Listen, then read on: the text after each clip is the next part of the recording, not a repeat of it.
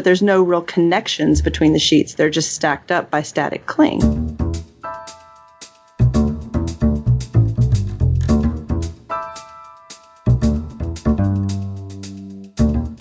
Hello, and welcome to episode number 24 of RSVP, the podcast about stationery and so much more. I'm your host, Lenore, and my co-hosts are Les and Dee. Today, we are nerding out on graphite science. But first, let's hear about what everyone's consuming. So, Dee, what's your medium and what's your poison? I am drinking a flat white from Starbucks, my favorite Starbucks that actually makes them correctly. I know, right? Shocker. I found one. Was your barista a unicorn? No, actually, I started a conversation with her the other day. She actually is just doing this because she's in college, but she used to be an actual barista, like at a mom and pop coffee shop. So I think that's why I got lucky. Yeah. Which sucks because when I worked at Starbucks, the training was so much more rigorous, and we went to coffee college. We learned all about coffee and how to taste coffee and all this stuff, and they don't do that anymore, so that's sad. That's very sad. So I'm doing that. I've been doing a lot of schoolwork, so I haven't had time to read anything for pleasure, which sucks. But in between, I've been playing with my Nintendo Switch, which I purchased about a year ago and barely touch it. And I'm tired of hearing my wife say, "You bought this thing and you don't use it." So I picked it up the other day, and I'm playing this game called Stardew Valley, which I recommend to everybody. It's on PC, PS4, Switch. It's a farming sim game. So it's really cool. It's really fun.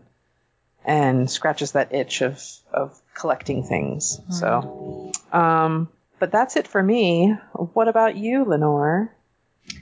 I am drinking some Tazo chai, and I've spiked it with some ginger honey crystals instant thing, which is pretty. I mean, they're nice and they sound. Sort of makes a hot ginger aid. It's a lot of sugar, so I'm using half a packet. But I love the spike of ginger in there. So that's kind of nice. And I'm writing in honor of the graphite. I was looking up, kind of the history and uses of graphite today. So I'm writing with the oldest pencil I own, which is the Doubleday Huber Dolan Company of Kalamazoo, Michigan. This gorgeous number 2 pencil that's probably about 100 years old. And I'm writing, again, in honor of the graphite theme, I'm writing in a No Brand Notebooks hex paper notebook, hex grid. So, and if you don't get that yet, you will in a few minutes. So, yeah. And I have been on a Marvel movies kick lately. Spawn and I have been watching... We've been watching Marvel movies. So we recently watched, we went to see Black Panther, of course, which is really, really good. It might be my favorite of all of the Marvel movies, and she loved it. And so in preparation for that, we were watching Captain America Civil War, and then of course, then we had to go back and start watching. So we watched Iron Man and Iron Man 2 and Guardians of the Galaxy, which I hadn't seen before. And we've got, we've got a combination of our Netflix DVD queue and our Netflix streaming queue that we're kind of working our way through those. So that's been my consumption of media lately. So what about you, Les? My wife and I went out for coffee this morning. So we went to this little cafe here in town, and I snagged a extra large cup of Stumptown Holler Mountain, which is delicious coffee. I also have a big jug of water and one of those weird new Diet Cokes that is ginger lime in flavor. Ooh. Yeah, I'm not feeling it. I'm not a big Diet Coke fan anyway, and this is just a little weird. I'm not a fan. I've been reading a lot. I talked last episode about how my job is in flux because I have a new boss, and my supervisor was filling in. My supervisor is now transitioned out.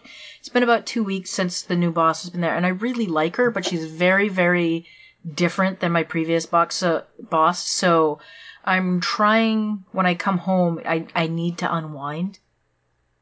And so I've been reading a lot, and there's this author named Cara Malone. I don't know if it's Malone or Malone. I'm going to go with Malone.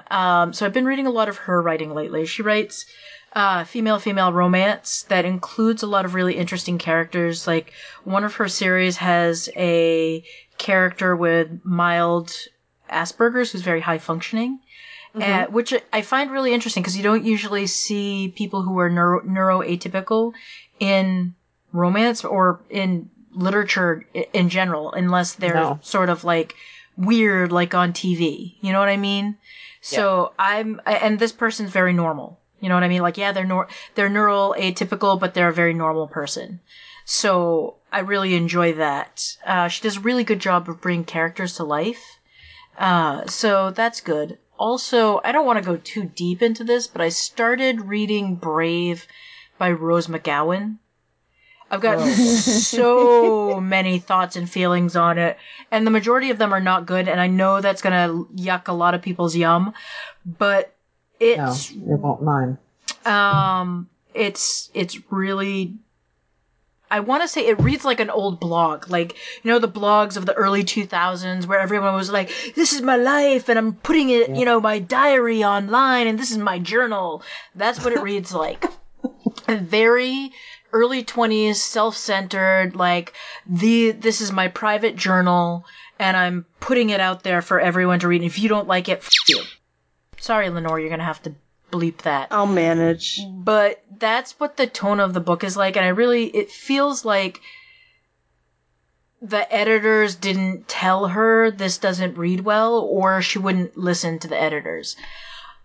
And that's not to diminish her pain, because there's a lot of pain in this book, but it's really just, it's barely readable to the point where it's, like, I read a lot of crap. I mean, I read self-published lesbian romance novels. I read a lot of crap. Like, you know, not all self-published, and self-published does not equate to crap, because a lot of the people who are self-publishing in romance actually have a team behind them helping them edit. So a lot of it's actually really good, but there's some of it out there that people are like, I'm going to put my MFA novel out on Kindle, and so there's a lot of crap. And I read the crap. I love the crap. This is not readable. This is, it's, I don't know. I don't know how a major publisher put it out there. I feel like it was pushed out there too quickly. It could be great, but it's just not. It's really not good. Anyway, so there I ranted and I said I wasn't going to, and I'm sorry. That's okay. People can contact me via whatever social media they want and yell at me because I don't like Brave. No, we talked about it briefly online, and I think I agree with your points, even though I haven't read it yet. I wouldn't suggest it. Part.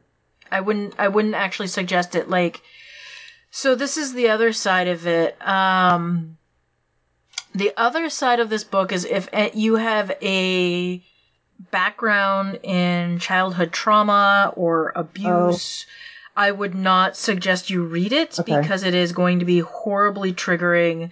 There's a lot, like, if I had a client who told me, I want to write a book like this, I would sit down and I would talk to them about the Pennebaker theory, all of the, like, writing theories surrounding writing about trauma and writing about your past history and how you can do it in a healing way versus sitting down writing and triggering yourself and sending yourself off into a spiral of mental health problems, because that's, I would, if a client came to me and said, I want to read Brave, and I knew their past history in terms of trauma, I would say, stay the hell away from Brave.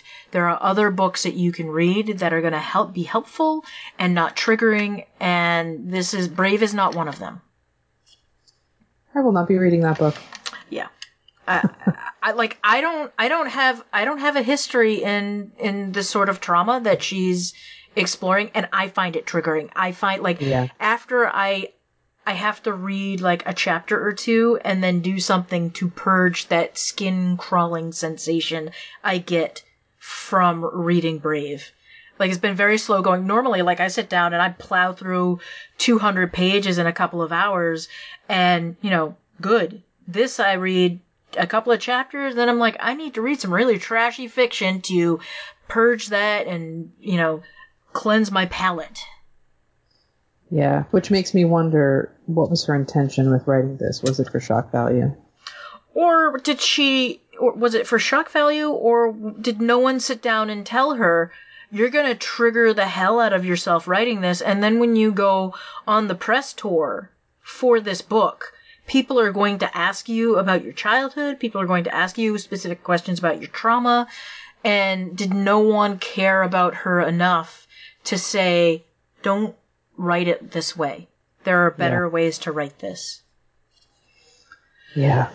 All right. Anyway. Well, that wasn't depressing at all. No, terribly sorry. So let's move into what's exciting. Dee, tell us what's exciting and cleanse our palate from this horrible topic. I'm going to Florida for 8 days. Yay! Excellent. I'm super excited. Also, kind of nervous because we're driving. And that's a long way from where I am in Massachusetts. If I were to drive straight through, it's about 17 hours. So, we're not driving straight through. I'm too old for that. So, I can't even drive to New Jersey without stopping. So it'll be fun though, because, we're gonna see some things along the way. We're gonna stop at that garbage hole of a tourist trap south of the border. And just have a really good time, on the road. And I think it'll be good. I say this to my wife all the time, but some of our best conversations are had in the car because technology can't invade our space. I mean, it can invade her space as the passenger, but it doesn't. And so, like, I can't, disconnect. I mean, I'm present and I'm there, so, because we're that couple that go out to dinner and then look at our phones and then share cat memes with each other instead of talking.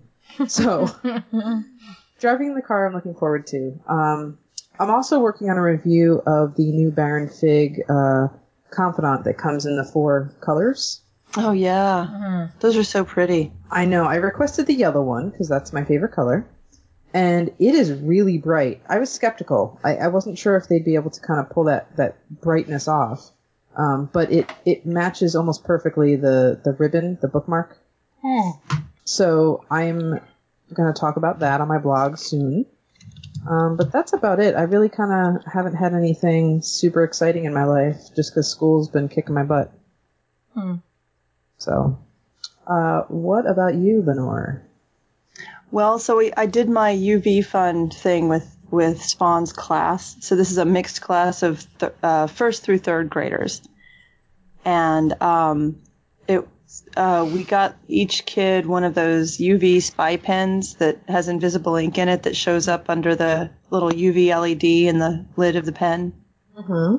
And so they had a lot of fun with those. First we did Mobius strips, so we cut up, you make a Mobius strip and you cut it in half around the thing and it turns into one long strip, and you cut that in half and you get 2 strips, but they're linked, 2 loops, but they're linked. And, so it's pretty fun. And then we did the UV stuff and had just some various kind of fluorescent / neon / glow in the dark items for them to play with their little pens. So it was really fun, and there was a lot of oohing and awing, and they were very excited. So that was that was cool. That came off well. It's hard to come up with visiting scientist activities you can do with first through third graders. Especially as a chemist. Yeah, right. Although, Spouse does this most of the time, and he goes in with things that they can actually play with and, clean up pretty easily. But what about that cool thing I see all the time where they have a giant beaker and they mix 2 things and it explodes this huge column of foam? And I think it's hydrogen peroxide and something else. There's lots of things you can do, but there's carpet in the room. Oh, true. So, I mean, trying to do something that the kids can do, like it would be easy to do demos, actually. Demos are relatively easy, but I want to do something that they can do.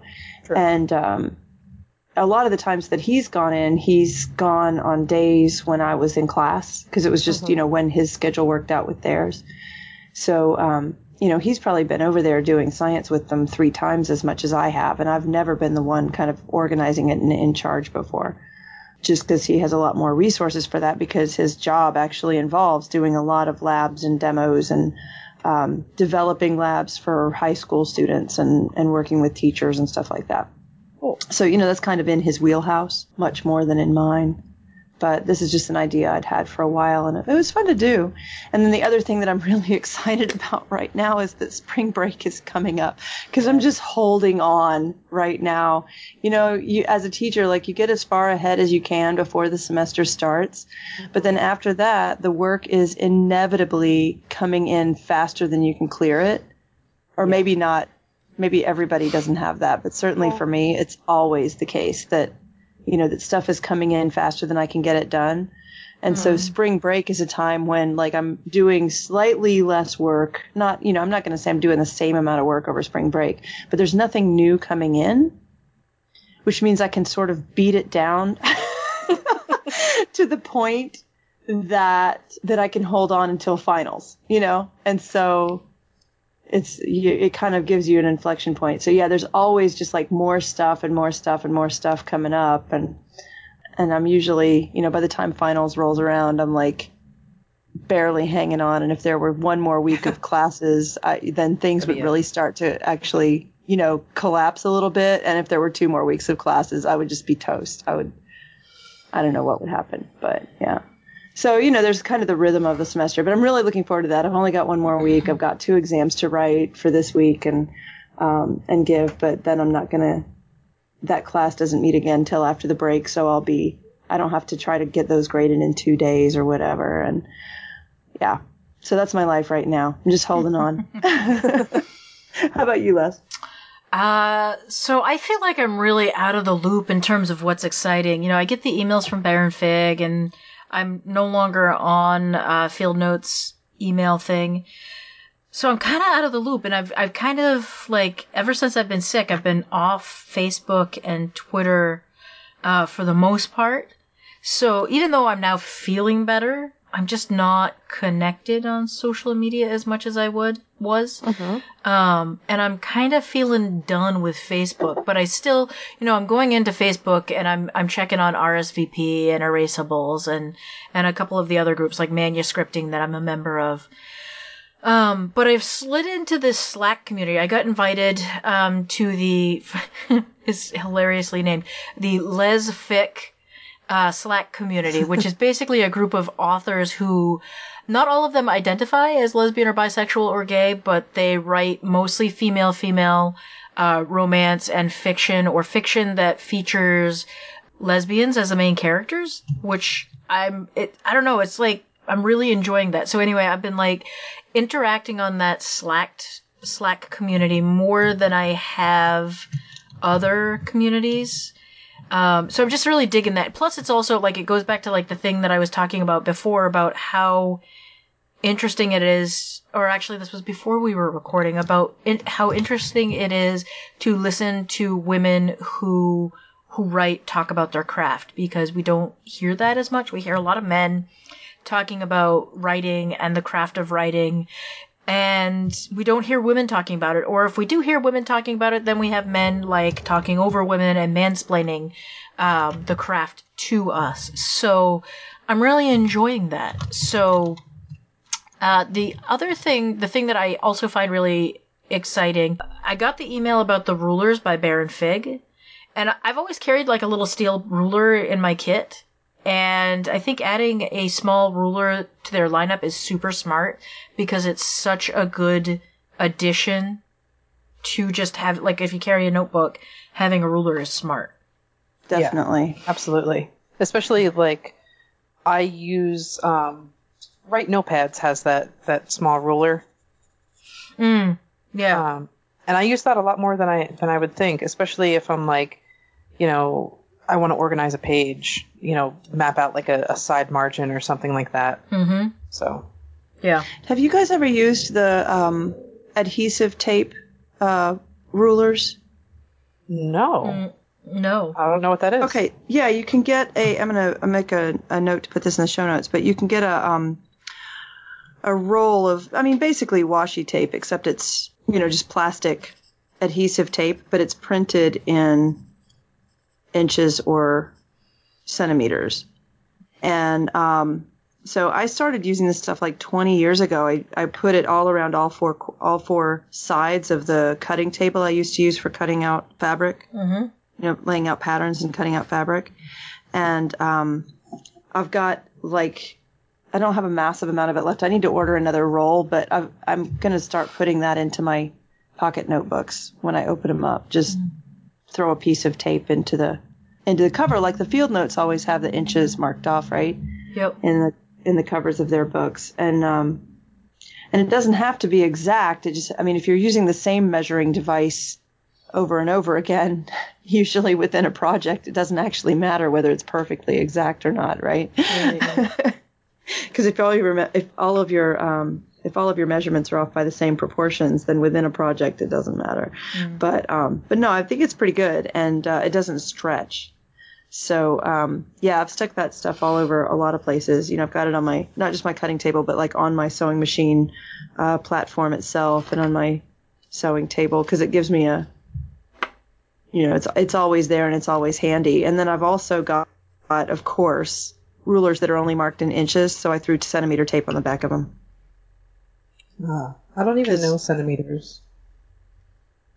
It's a lot easier to do when you're trying to make up patterns or design make a design for something. Mm-hmm. It's a lot easier to work in centimeters than in inches because the math is just so much easier. I got into using centimeters and millimeters when I was doing bookbinding. It's so much more precise than it's an inch and 3/16. Right, exactly. Ugh. Yeah. And then you're constantly counting because it's not like there's a label on the 3/16. You're like, there's not even a label on what length the 16th mark is, right? So you're constantly having to do math before you can even do the math. Right. It's just so much easier to say, this is 214 millimeters. Yeah. Yes, very much easier. And then, going from inches to feet, right? Or, if you have to double something that's 7/16 inches or, Yep. Well, 7/16 isn't that hard, but, if you're trying to do, I need to double a measurement that's 9/16 and then add on a 3/16 margin on either side or whatever. It's trivially easy to do that in centimeters or millimeters, and it's much more difficult in inches.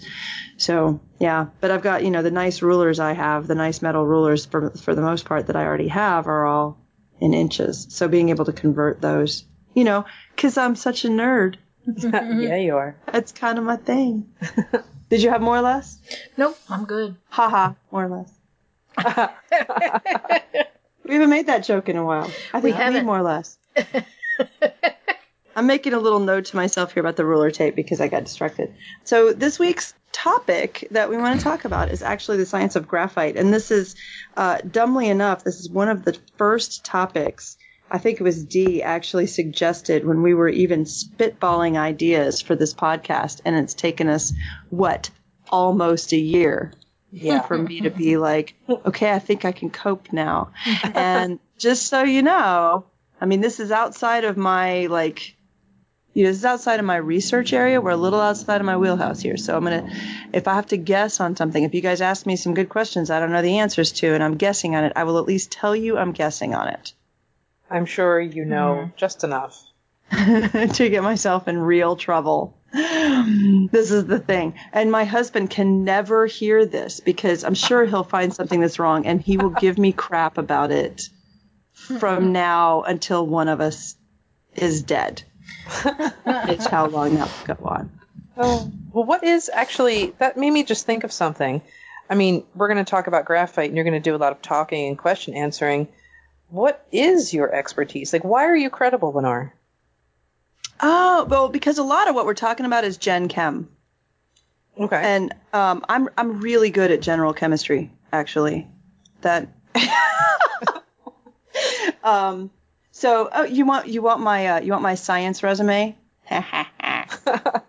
Yeah, we never talked about that. I don't know that about you. Like, I don't know what your specialty is or what you're interested in. Well, okay. So my graduate work, my PhD dissertation was in inorganic chemistry, which is, generally speaking, things that have carbon and hydrogen in them both, we would lump into a category of organic chemistry, broadly defined, and things that don't include both carbon and hydrogen get lumped into inorganic chemistry.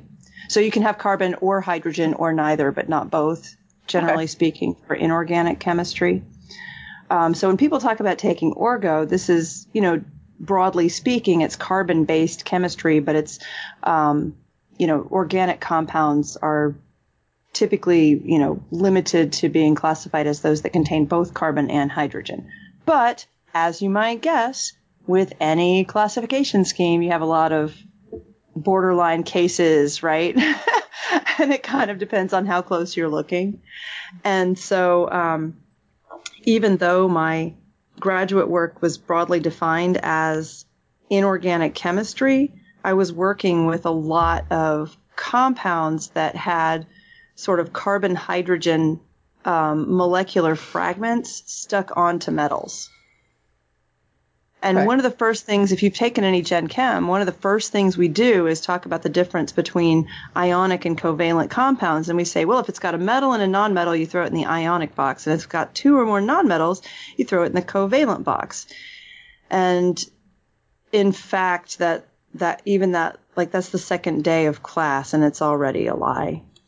Because it's not a lie, but it's an oversimplification, so it turns out that lots and lots of metals can make covalent bonds, and lots of the kinds of compounds that you can make with metals are covalent enough that you have to treat them as covalent. But in Gen Chem, typically, everything that you see that has a metal and a nonmetal in it, that's going to be ionic enough that you should deal with it kind of thinking of it as ionic.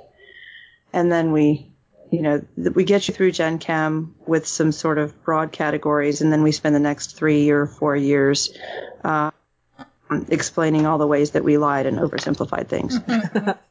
So, yeah.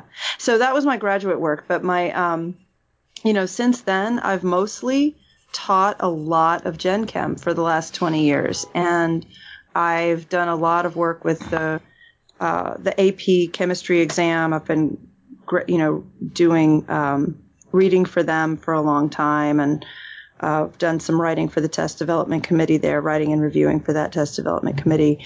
And I chaired the SAT chemistry test development committee for a while, which was really fun. Boy, you want to talk about nerding out. That's 7 people getting into a room and arguing about where commas should be placed. And, not really, but, some, yeah, actually, whether we need commas or not. But, trying to write questions that are scientifically, rigorously correct, but also still accessible to students, which is, for some of, you might have gotten a glimpse from the other things I was just saying that can be hard, right? That if you write a question that's actually at a Gen Chem level, you have to be really, really careful about whether the science is actually wrong if you start looking at it more closely. Right.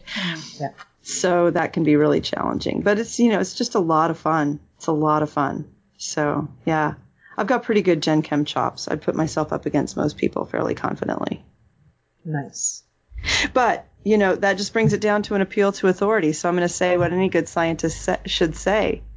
You can research it for yourself and find the evidence and learn to evaluate it. And I would encourage you to do so, whether you believe me or not. So there, that's my. Right. So, what do you guys know about graphite? It's in pencils.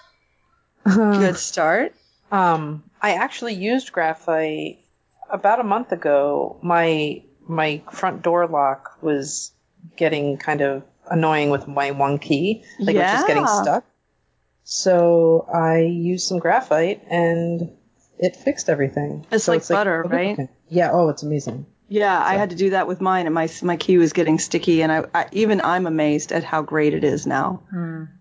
Like, I keep wondering if I accidentally left the door unlocked because it unlocks so easily when I stick my key in and turn it. I'm like, did I leave the house unlocked all day? No, the lock is just working properly.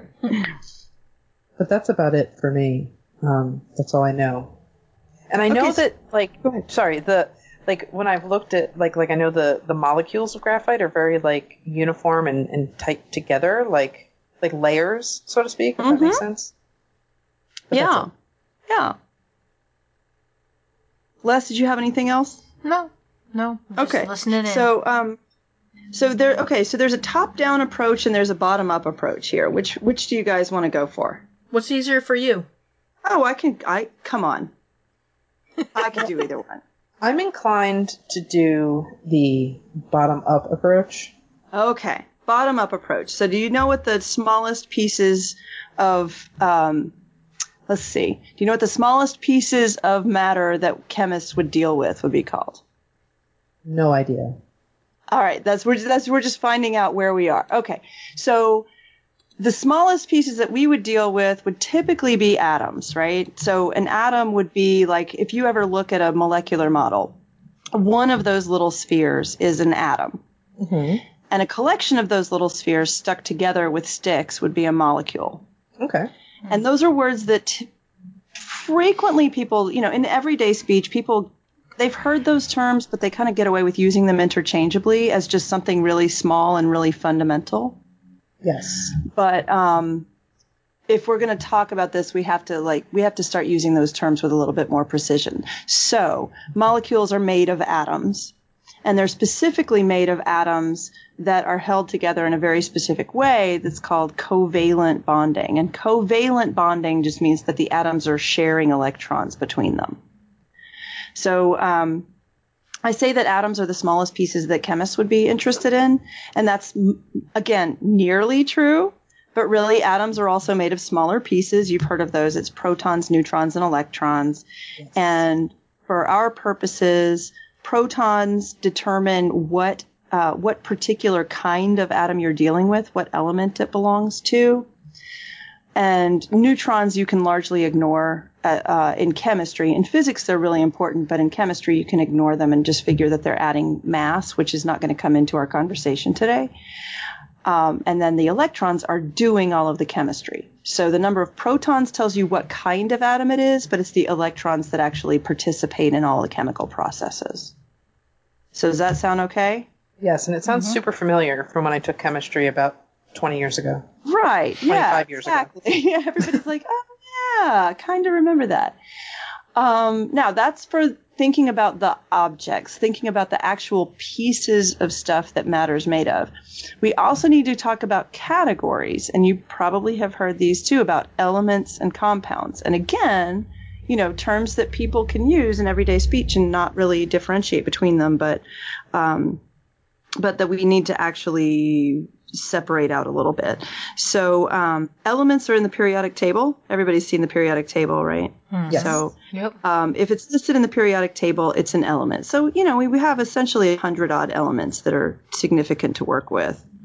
And all of the compounds that we can make, salts, sodium chloride, a gazillion different sugars, a bunch of other carbohydrates that you can make out of sugars, a gazillion different proteins, all the organic compounds, all the inorganic compounds, they're made out of that library of about 100 elements. And you could put them together in essentially an infinite number of combinations. So if you think about atoms as letters and molecules as words, we have in English 26 letters, and we can put those together in an essentially infinite number of different ways, right?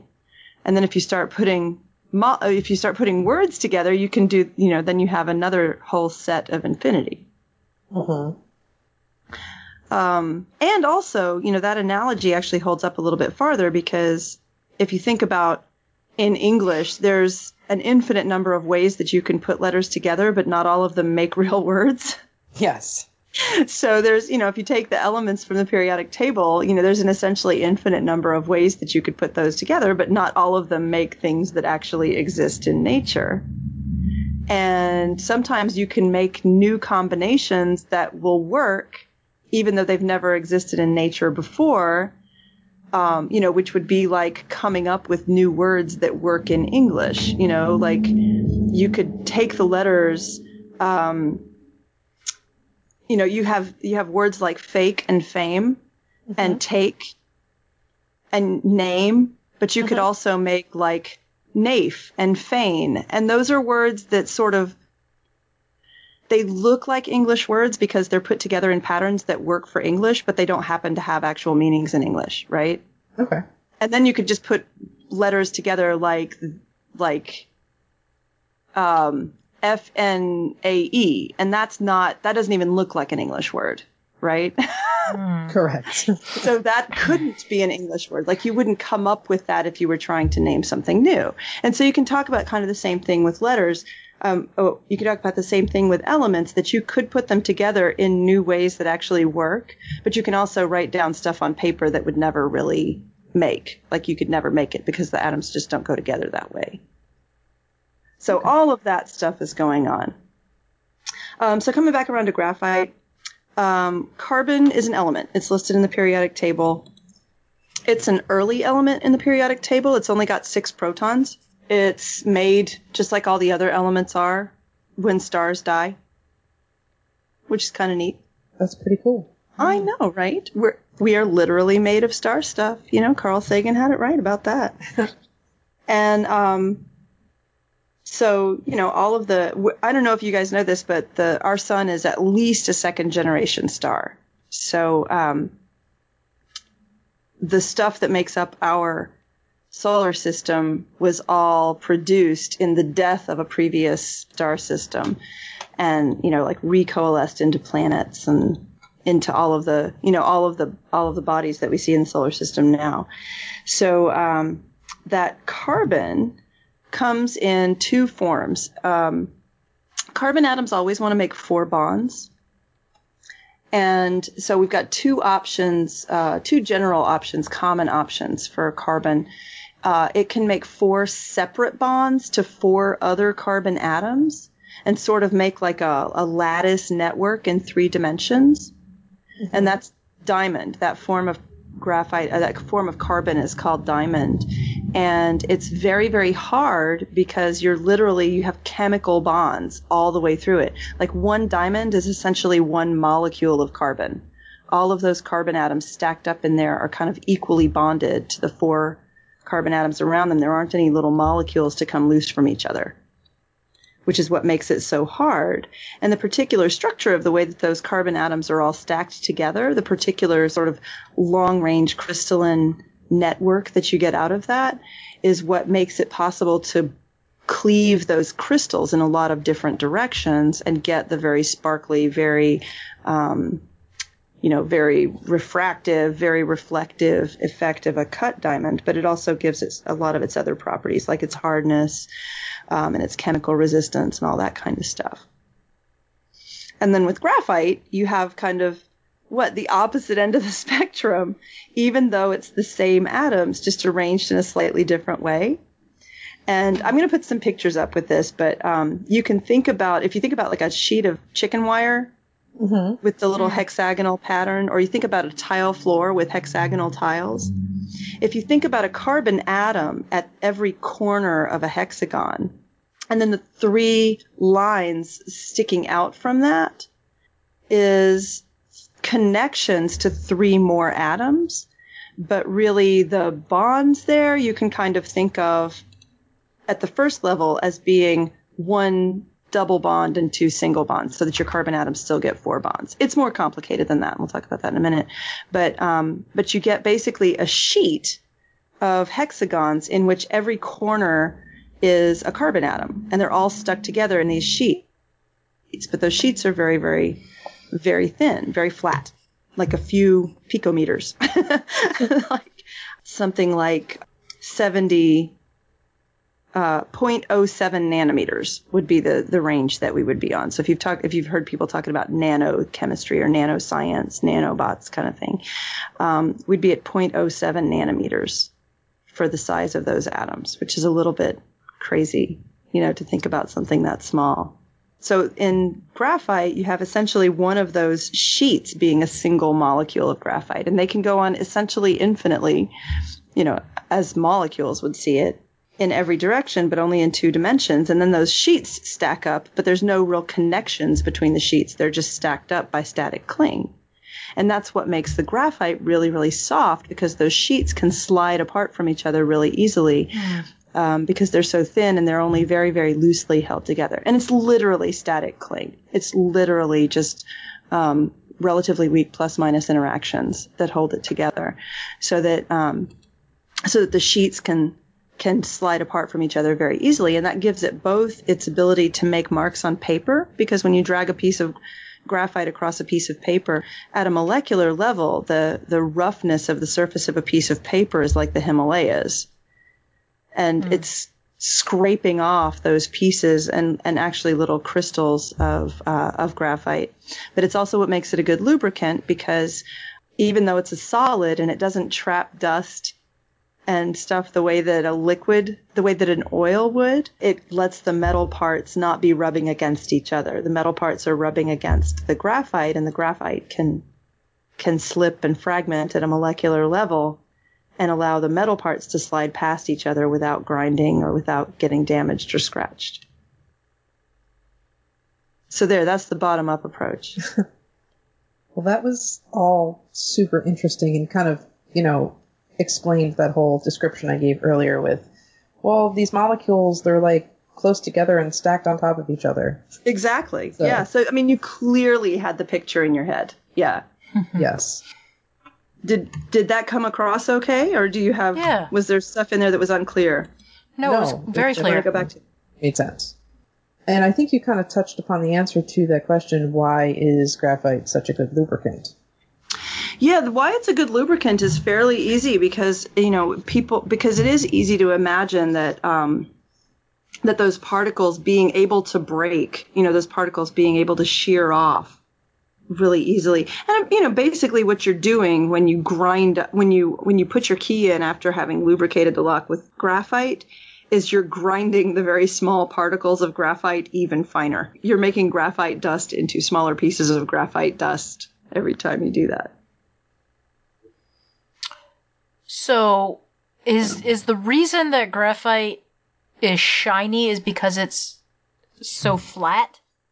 I think so. So this was a little bit more complicated to find out about. And so you got 2 things about the appearance. One is that it's black, and one is that it's shiny, right? Yeah. Which is a little bit weird if you think about it, because, most of the time we would think about something absorbing light or reflecting it. Right, but it does both. But it does both. So there's several things going on there. So now we have to talk about the electrons. Are you ready? Yeah. Because this is also going into some of the things. Remember how I said earlier that in those flat sheets, like each corner of a hexagon would be a carbon atom, right? Mm-hmm. And I said you could think of it as having kind of a double bond to one neighboring carbon atom, and single bonds to the other 2. Each carbon is surrounded by 3 other carbons. And you can think of it as being a double bond to one of them and a single bond to 2 others, right? Mm-hmm. With me there, we got like a little Mercedes-Benz symbol, right? But it's actually a little bit more complicated than that, because what you really have, and I'm going to have to tell you a little tiny bit more chemistry here. Those bonds that we talk about, those covalent bonds, each consists of 2 electrons that are being shared between 2 atoms. So every time we draw a little stick between 2 atoms, we're representing 2 electrons with that. And without getting into the shape and the structure and why that happens, we can really think of those electrons as being a total of 8 electrons that are shared around 3 connections. So rather than talking about it as a double and 2 singles, we really need to be thinking of it as like 3 bonds that are each like 1 1/3 bond. which is a little bit weird, right? Until, but it means we have 8 electrons shared around 3 connections. So we say the bond order there is 1 1/3 or 1.33. Okay. And it just means that all 3 of those bonds are essentially equal. Now, here's what's nuts about it. Here's where it gets a little bit crazy and a little bit different than what most people have, probably gotten to in their Gen Chem classes. When you make a single bond between 2 atoms, it's really localized. It's really limited to that one spot. Those 2 electrons, they live around those 2 atoms and they don't travel. But if you make a double or triple bond, those electrons are a lot more mobile. And when you set up an array in which you have a whole bunch of double bonds kind of scattered all the way through it, you get a very large degree of mobility for the electrons that are involved in those double bonds. Like you essentially have made sort of an electrical cloud that can pass through that structure. And it starts with those very limited, rigid, single covalent bonds, but then that fourth line, in the case of graphite, we'd take the carbon, we'd put 3 carbons around it, we'd draw 1 line to each of them. But the fourth line is really spread around. And when you draw that whole sheet of chicken wire, or when you look at that whole hexagonal tile floor, there's electrons that can move freely through that whole array. And that gives you the electrical conductivity of graphite, but only within the plane. Because remember, those sheets stacked up on top of each other, they're not bonded. They're not passing electrons between them. And so if you had a single crystal of graphite, it's actually not conductive, like boring down through the sheets, through the stack of sheets. It wouldn't conduct electricity in that direction. It only conducts along the sheets, parallel to the sheets, which is kind of crazy, right? There's actually a term for it in science. It's anisotropic, and isotropic would mean it was the same in all directions. Isotropic, right? Same in all directions. And anisotropic means that it's different in different directions. And so, if you had a single crystal of graphite, if you were thinking about the sheets just stacking up horizontal sheets stacking up in a vertical stack, there would not be electrical conductivity in the vertical direction, but there would be electrical conductivity in any horizontal direction. You could pass electrons through that really, really easily. And it's that electrical conductivity, the electrical conductivity is rooted in the mobility of those electrons, but the light absorption is also rooted in the mobility of those electrons. The fact that those electrons can move around a lot also means that they have a lot of excited states that are very, very close together, which means that they can absorb basically any wavelength of visible light. And that's why if you have very finely ground carbon, it looks black, like activated charcoal, like you would use in your fish tank or something like that, is among the darkest things that most people would ever lay their eyes on, right? Yeah. Assuming you can't get a sample of Vanta Black or something like that. Because it absorbs basically all the light that falls on it. And so it looks really, really black, and it looks very flat and very textureless. When you get that glittery, shiny effect of graphite, it's really more about having some larger crystals of it that have fracture planes, and it's the planes that are reflecting some light. And so we say it looks shiny because you can kind of find some angles where it does reflect. But really, it's not shiny like silver is shiny, right? Or like metals are shiny, because it's still absorbing most of the light that's on it. You just kind of get, at certain angles, you get a little bit of reflectance, but it's still black, right? Right. So for something to really be shiny, it's got to be reflecting a lot of light, right? And this isn't.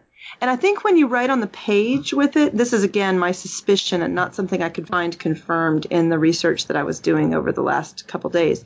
But I think when you write on the page, because you've got a very directional kind of pressure to that, it's making flakes of graphite. And here I'm not even talking about the sheets, the individual molecular level sheets. I think I'm probably just talking about microscopic flakes of graphite. It's kind of making them flatten out and line up, and giving you that slightly reflective surface. Because it'll still look black from straight down. You know, you still have to kind of move your head around to find the angles at which it'll reflect. And I suspect it's just about the direction you're moving your pencil and the pressure that you're creating sort of a flat, more uniform surface there. If you've ever done pottery, one of the things that was really interesting to me about doing pottery, about throwing pots on a wheel, was how when you wedge your clay, you have to keep the same direction of rotation. Mm-hmm. You know, when you wedge the clay, if you put it down on the wheel the wrong way, or if you spin the wheel the wrong way, it's just going to fight you all over the place. And that's because the polycrystalline structure of the silicate clay is flakes. It's tiny flakes. And when you're wedging the clay, you're sort of getting all of those flakes to line up the same direction and swirl around your piece of clay the same direction. And if you try to go the opposite direction, it's like rubbing a cat the wrong way, you know? Yeah. It's not good. Yeah, and it fights you. Yes. I know. Yeah. So it's actually really kind of a similar effect to that. Or if you think about those mermaid pillows and, you know, the sequin thing, where the sequins over, you know what I'm talking about? Yeah. I saw those and I immediately thought about wedging clay. So yeah, that's my suspicion. And then, you know, of course you can polish a piece of graphite if it's the right kind of graphite and it's very dense, you can polish it to a pretty shiny surface, and it'll have that shiny effect. And I think it's just kind of like anything that you get smooth enough, it reflects light in certain directions. That's my suspicion. Yeah. I wish I had a better answer for you. Oh. So any other questions that you have thought about while I was talking? Keep me honest. I think you've answered most of like the questions that I had. Yeah, I mean, my one thing, and this is not even like a technical sciencey question, it just made I just thought of it because we were talking about graphite and pencils and stuff. Is the fact that you have to use a pencil significant for Scantrons because of the composition of graphite? Or could you just use a pen? Well, it depends on the kind of machine. So some of the machines scan optically, which means that they're looking for the reflectivity of the paper. Mm-hmm. And so, you know, if it's going through black, it's probably going to show up. So if somebody used a black pen or something that was, you know, sufficiently absorbing the light rather than reflecting it back. Now, I'm guessing at this because I've thought about it, but I always think about it when it's not convenient to look up. And I did not look this up before we're recording today. But this is what I've thought about.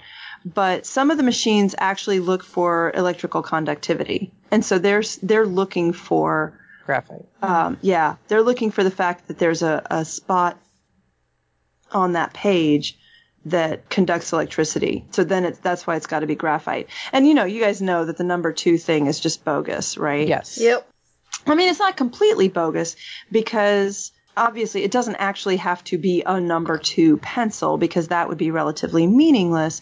But what specifying a number 2 pencil does do for you is it keeps people from using either very hard pencils where there might not be enough graphite laid down, or where the proportion of clay and wax in that core might be so high that the electrical conductivity wasn't enough for the machine to detect, but not so soft that it's actually gunking up the machine, right, and transferring into the innards of your machine and making it so, you know, you don't want that stuff to be transferring to whatever the reading heads are, right? Right. Yeah. I know our machine, a couple times I've had somebody turn in a Scantron with ink on it that it actually seemed to read, but it definitely doesn't read it reliably. You know, I don't know what the modern machines are like because I've never used one. Ours, I don't know how old it is, but the manual was printed in 1986. So. Oh, wow. I was 6. Yeah, so it's been around a while. But I mean, it still runs. It just doesn't do any electronic stuff. It just, you know, it just reads whether there's a right answer there and prints a total on the card. But it works. So. Cool. Yeah, so I think for most of them it started out being about the electrical conductivity, and that was why the IBM electrographic, right? Because that was for cards, to be able to be scanned by a machine. Somebody also asked about, where is graphite produced? This was actually really interesting because it turns out that the United States produces no graphite. What? Huh. Really? I know, zero. We don't. I mean, there aren't even statistics for it. We don't produce graphite. We consume and we import it. And China is actually the biggest producer of graphite. They produce. It looks like for the most recent years, I got numbers for 66% of the graphite in the world. Wow, is produced by China, and then India is second, but they produce like a fifth as much. And then Brazil, and then Turkey, and then then you're down into the small producers: Turkey, North Korea, Mexico, Canada, Russia, Norway, Madagascar. Those are the top 10, starting with China, India, and Brazil. So that was kind of interesting. It didn't occur to me that the United States would produce zero graphite. Yeah, really. Natural graphite. Now, there's other kind of graphite-like products that you can make from various organic sources. Like you can make metallurgical coke, which is graphitized carbon. You can make that from coal, which is a very, very messy form of largely graphitic carbon. Carbon black, you may have heard of, that you can make from liquid or gas hydrocarbons just by heating them up at very high temperatures with limited oxygen. So you get incomplete combustion. They don't go all the way to carbon dioxide, and you get carbon black, as basically soot. So there's a lot of, obviously most carbon does not go into pencils. Pencils are a fairly niche use for it. Most of it goes into things like, actually for the metallurgical coke produced from coal, 92% of that goes into blast furnaces for steel manufacture. Yeah. And then for the carbon black, something like 90% of that goes into tires, production of tires. Interesting. Only about 4% of the carbon black goes into pigments for inks and paints and paper and stuff like that. Although those were somewhat old numbers and it may have changed. I should follow up and see if I can find some more recent numbers for that. But, so like the toner in the copy machine is largely very, very fine particles of graphite. Again, with other stuff in there that's all proprietary formulas about how to get it to stick to the paper when it's heated. But it's black because of carbon, which is kind of cool.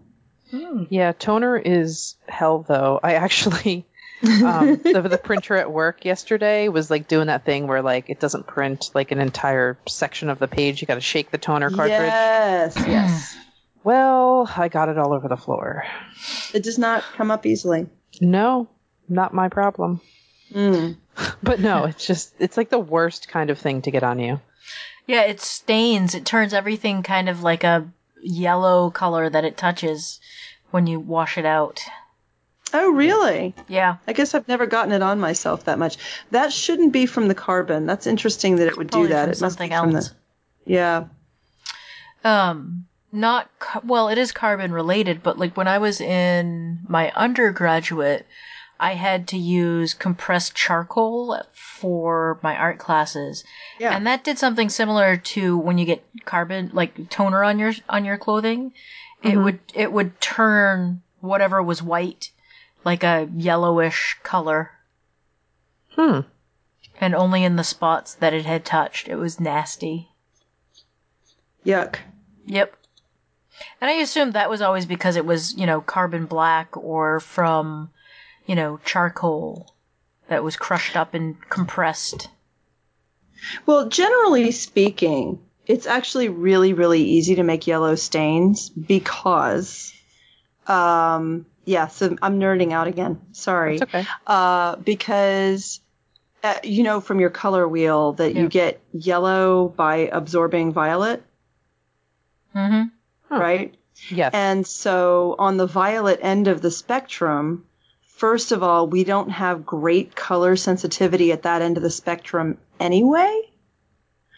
So taking out a little bit of it kind of gives things that yellow tint.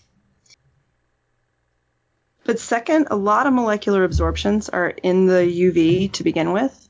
Mm-hmm. And since we don't see in the ultraviolet, we would never notice if something was absorbing UV, right?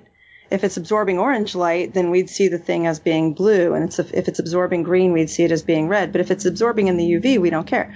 But if you can get chemicals that are a little, that are sort of slopping over from absorbing UV into absorbing a little bit of violet, then you get that yellow effect, right? And that's why your white clothes can start to look a little bit yellow if they get certain kinds of stains in them. And it's why old ladies use bluing in their hair because, because it tends to have, whatever chemicals they tend to be absorbing a little bit in the violet, and that makes the white hair appear yellow. And so if you use a little bit of something that adds a very slight amount of violet dye, then you're balancing out that yellow color. And if you use too much, then you end up with purple hair, right? You end up with blue hair. I've also read, I haven't actually talked to anybody who's been directly affected by this, but I've also read that people who have cataracts will frequently see everything kind of looks yellow. Which is just crazy. Very true. So that's basically everything I know about graphite. Well, and that's good because we are at about an hour and 15 minutes after you edit. So it's a good point to end unless we have other questions. No, I mean, that was really good. I learned a lot. Yeah, me too. I'll try to cut it down to something that'll actually be interesting. And it was like a lot. Well, you can also trim out some of my monologue about Brave. Yeah. I mean, doesn't really go with our podcast, but at the same time, it's going to incite some hate. So I don't even see how you. I don't think in our group sentence it doesn't go with our podcast. That's true. I think our group would be fine. Speaking of, there may be some people that it really meant a lot to them, but we don't actually all have to like the same thing, right? I mean, it's true. And it's not like you just said, I hated this. It's like you said you had reasons. For it. You gave evidence to support your position. Correct. That's the difference between a position and an opinion, right? Right. You cited your sources. My sources are great internal conflict and hate. Well, thank you both very much. Shall we? Thank you. Wrap this up. I would like to take a moment to just say again, thank you so much to everyone for your supportive words on the website and in the Facebook group. We have really appreciated just feeling ourselves sort of held up in your hands and being taken care of by the group. Just want to give a quick thanks to everyone who continues to support us, and especially the people who have joined the Facebook group. And please, if you do have a chance, go give us a review on iTunes. That'll help other people find us who might be interested. You can find the podcast at rsvpstationarypodcast.com. You can find me, well, really just Facebook. Theoretically on Instagram and Twitter. There's links from the webpage, but on Facebook through the RSVP Stationary Podcast group or through the Erasable Podcast group. Les, where can we find you? You can find me at comfortableshoesstudio.com, Facebook at the same, Instagram and Twitter at Original LC Harper. And Dee, where can we find you? You can find me at theweeklypencil.com. on Instagram, Facebook, and Twitter at The Weekly Pencil. All right. So tidy. Thank you both. Thank you. Thanks.